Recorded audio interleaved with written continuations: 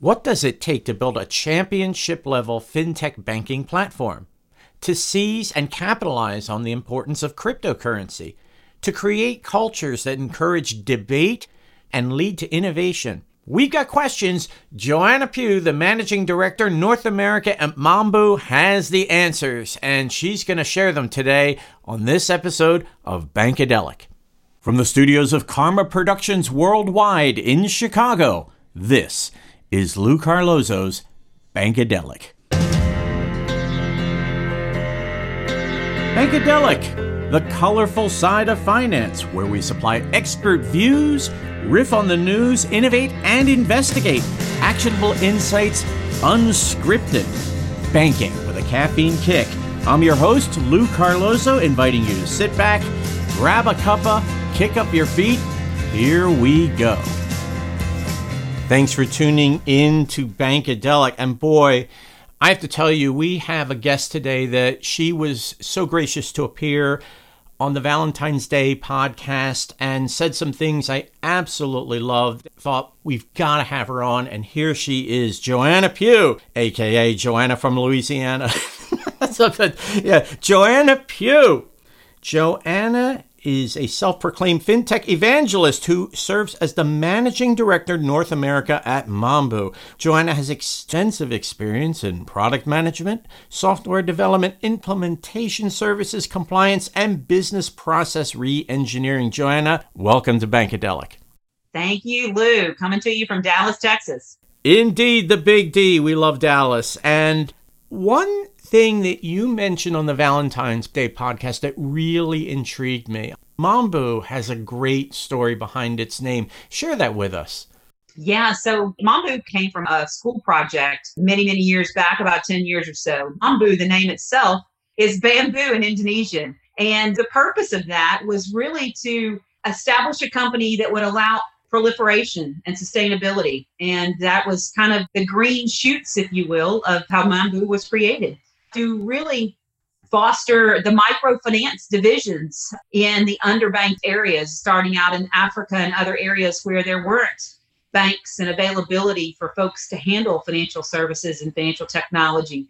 And that's where Mambu really got its roots, if you will. A fantastic organization with a fantastic purpose. I'm going to encourage everyone, before we even get into the questions, to check out what Mambu is doing, how they're making a difference. Now, let's talk a little bit about this notion of solution as platform. There's some sort of disconnect between how people think of that and the core banking system. I'm wondering if you can share with us what your views on that are and where we really need to be headed. Perfect question, Lou. Yes. So when you think about core banking platforms, the F words come to mind, right? FIS, Fiserv, Jack Henry, Finastra, right?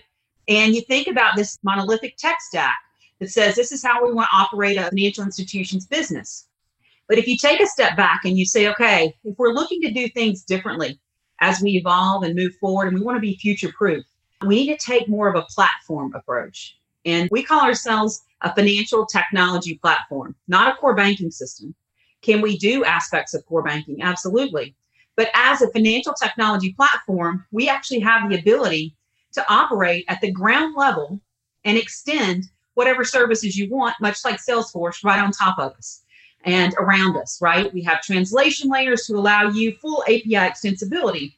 And so it's not about, okay, tell me how I can open a loan. It's about, okay, tell me how I can operate my next generation of how I want to evolve to represent my customers in the best manner.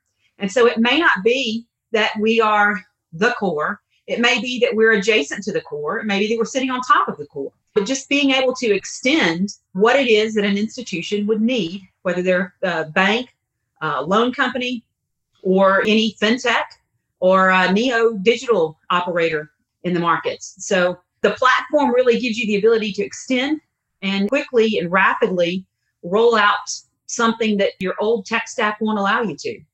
And whether we do that as a pacemaker to your heartbeat, because I can't rip and replace out that Hogan or that TSYS that I've had in there for 50 years. So you need something to kind of revive it a little bit, monetize some of the data that's there, extrapolate it, and be able to react quickly to market and customer demands. Or whether it's hey, I want to go after a new business unit, or I want to be able to provide cryptocurrency as part of the offering to my customers. So I want to attract a different market segment.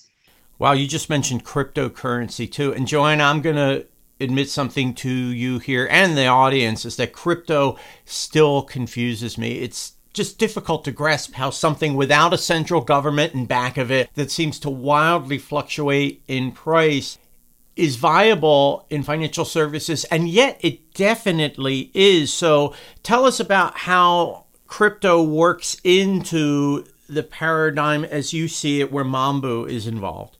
Yeah, so it's a different type of currency, right? It's a different way for a financial institution to be able to allow their customers the ability to buy, sell, trade currencies. It's not unlike anything else you've seen from a market segmentation perspective. If I want to buy corn at such price, or I want to buy oil at different prices, it's the same thing. The only difference is it is a unique entity and a unique, intangible to some degree, currency. When you think about it from a financial sector, think about Robinhood and the customers that they have to have different types of currencies and to do things uniquely and differently the way they want to do business, whether it's FDI insured, et cetera, so on and so forth. Those are the types of customers that now financial institutions find themselves needing to really target. And this is one area and one avenue to be able to target them, because they are actively interested in all things unique and different. I mean, the Teslas, electric cars, and things that are off the beaten path are very interesting. What I will tell you is, I don't know if you're part of Clubhouse or not, but hop on there and boy, howdy, do you learn a plethora of information as it relates to Bitcoin and the way that cryptocurrency is just taking the world by storm. If you look at some acquisitions Visa has made recently, if you look at the way some of the financial institutions are looking to build out their product and offerings, crypto is on the path for any institution really looking to expand their client base. And it's something that definitely gets them there. You better believe it. In fact, I'm hesitant to quote a price for Bitcoin because between the time we tape and the time this episode airs, it could be 100% different. So if Bitcoin fluctuates that much in price, it could be $50,000, it could be $15,000. However, JP Morgan Chase has predicted that in the near term, that Bitcoin is going to go up to $125,000 per coin. So really a remarkable system that functions not just as a currency, but for some people as an investment. That's exactly it. Why do you think my children at 11 and 10-year-old have their own E-Trade accounts and going down that path? That is absolutely a risk they're willing to take, right? They're young. They can afford to do that. They don't need to keep it in safe Pepsi and Coke stocks, right? They want that little bit of adrenaline rush you get from an investment like this that could go up and down and around. I'm telling you, on those chats in the Bitcoin rooms around the world, it's really interesting to hear the theories and the cycles they go through and some of their objectives and what they're trying to accomplish. And most of it is just playing a game. They like the gamification of it because it does fluctuate so much. It certainly does. And speaking of things that have fluctuated, data, right? In the days of the legacy core, it wasn't just data in silos. It was literally data in paper piles, right? People had no idea that that would function as anything other than record keeping. And we know so much better now. Data can be collected, synthesized, combined, and ultimately monetized. But how do you do that? It takes the platforms to be able to hold the data, to rationalize the data, to synthesize the data so that it can be monetized, to begin to bring additive concepts to the data and be able to look at it for actionable results, look at it for how we can go after new target markets, how we can extend our current profile with the wallet share of our existing customers. For investment companies, you think about investment banks, the Goldmans, the Morgan Stanleys, their data is king, right? And how they utilize that is their sole prized possession in some of those institutions. And it's making sure that they can take that data and take a look at their current customer profiles and really drive to new markets, drive to new competitive rates, and drive and increase profitability through that data. It's not just the data they currently have, it's taking the data they have and marrying it with other data aspects to really drive their future forward. Speaking of driving the future forward, we saw in 2020 this massive acceleration of technology, not just surrounding data, but all aspects of fintech. We're sort of kind of on the path to a new abnormal, maybe I should call it, in 2021. Yet no matter what happens, if the pandemic calms down, we're still going to see a great acceleration of fintech. From where you sit right now, what seems exciting?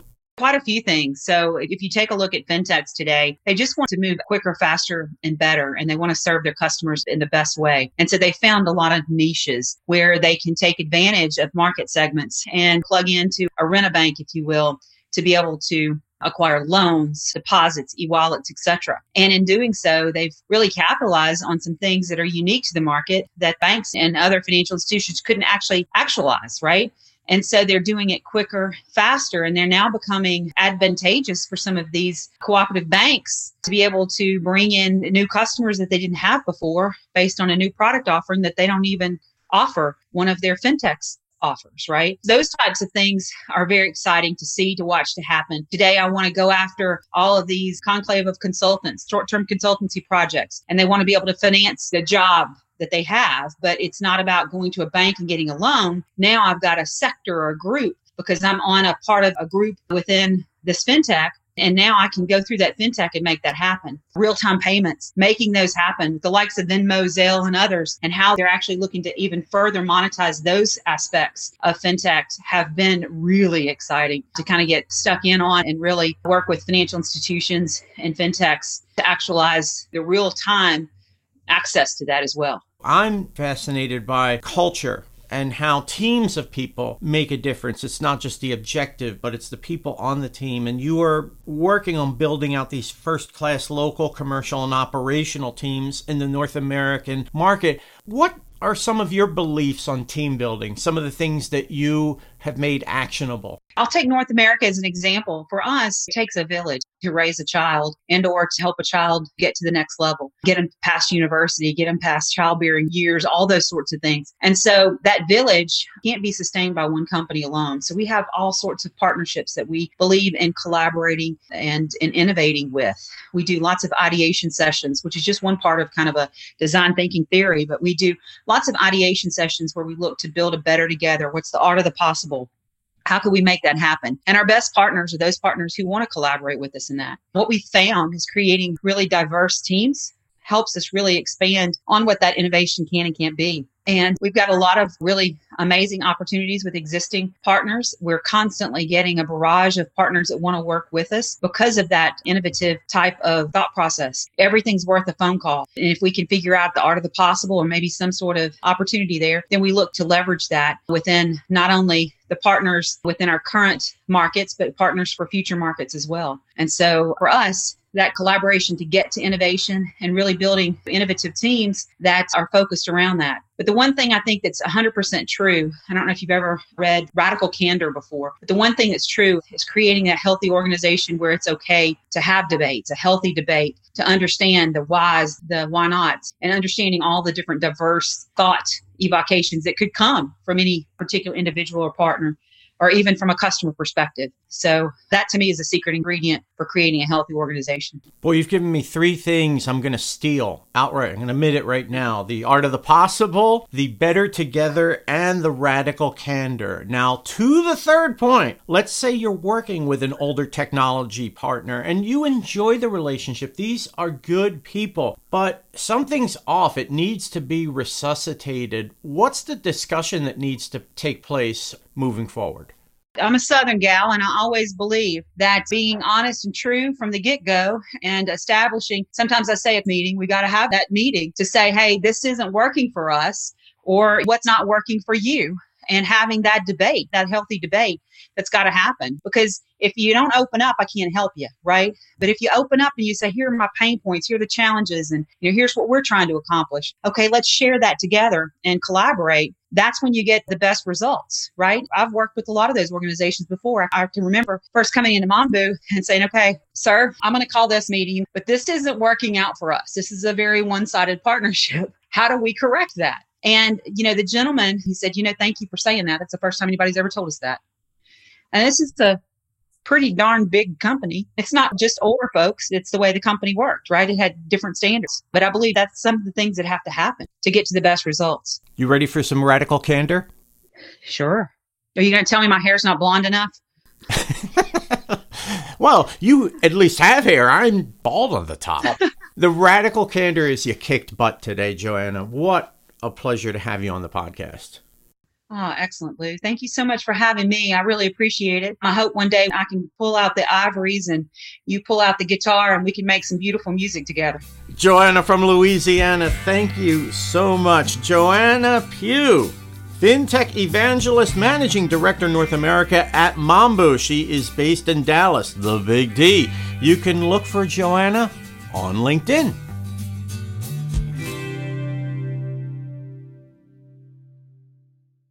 Bankadelic, sponsored by the William Mills Agency. For close to 40 years, the William Mills Agency has served hundreds of companies that provide a wide range of products and services in the banking, payments, mortgage, credit union, and related markets. The William Mills Agency is the largest provider of PR and marketing services for companies that market to the financial industry. For more information, visit williammills.com. Have you thought about how you'll gain the upper hand in your search for stellar talent? Banker Hire leverages a niche industry with uncommon insight. They're committed to finding you qualified commercial and community banking, lending, compliance, HR, retail, and wealth talent. Banker Hire prides itself on listening and solving problems. Their approach is 100% hands-on and heads-up, giving you what you need to make smart, actionable decisions. For more information, visit bankerhire.com. Quantic is the adaptive digital bank that offers entrepreneurs, immigrants, millennials, low-income families, seniors, and others innovative banking products and services which embrace the diversity of circumstances that exist in the lives of customers while elevating their financial strength. For more information, visit quanticbank.com. That's QUONTIC bank.com. And now, Bankadelic presents Radical Candor. Lou Collins has all of the elocution of an African bull seal in heat, and he insults his guests, asking questions that are beneath their dignity, and has absolutely no knowledge of how the financial services industry works. We'd be better off if Lou stuck to the duties of sweeping out the rubbish and cleaning out the toilet stalls and all of the other things that he thinks he's much too good to do. But maybe the worst part of all is that Lou has a pronounced tendency to cut people off when they're trying to make an incredibly crucial point like the one I'm about to... 3 bullseyes.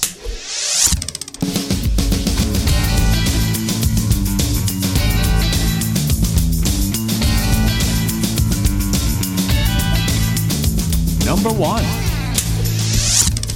The Goldmans, the Morgan Stanleys, their data is king, right? And it's making sure that they can take that data and take a look at their current customer profiles and really drive to new market, drive to new competitive rates, and drive and increase profitability. Number 2.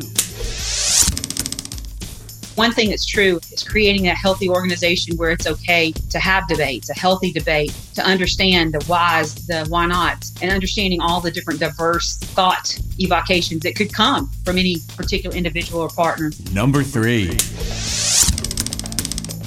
Cryptocurrency is just taking the world by storm. If you look at some acquisitions Visa has made recently, if you look at the way some of the financial institutions are looking to build out their product and offerings, crypto is on the path. For any institution really looking to expand their client base, it's something that definitely gets them there. And now, Lou's views. Joanna Pugh brought up a number of crucial points today that are all interdependent. Number 1, that data is fueling the revolution in companies that want to understand what their customers want. Number 2, that digital-enabled platforms are the future of banking, and the fintechs who are doing it are way out in front of everyone else. Number 3, healthy cultures encourage debate. They encourage radical honesty. Radical honesty, I get. What I don't get is why so many organizations give the supervisors and managers the right to be radically honest, but not the employees. Try being the one person at a work meeting who is not of a supervisory level, who wants to speak up and says, I don't like the way we're doing things, or this is a pretty unproductive way to approach the problem we're trying to solve. It takes a lot of courage, even in a healthy workplace, to speak up. Imagine what it's like when the supervisors are entrenched and there's an attitude of, we've always done it this way. Financial institutions that are questioning have an opportunity to look in the mirror and say, do we encourage radical candor and honesty in our organization? And if not, why not? We have an opportunity to move forward and to encourage the kind of back and forth and honest communication that will lead us to productivity, possibility, and positivity in the workplace. Thanks for tuning in to Bankadelic. We hope you join us next time and check back in the weeks ahead as we build our podcast vault. Our producer in Chicago is Jenny Ellman. Thanks again to the William Mills Agency for their generous sponsorship. Thanks to Banker Hire. Thanks also to Quantic. I'm Lou Carlozo. You can catch me on LinkedIn and at the coffee shop thinking about another iced mocha. Until next time, so long.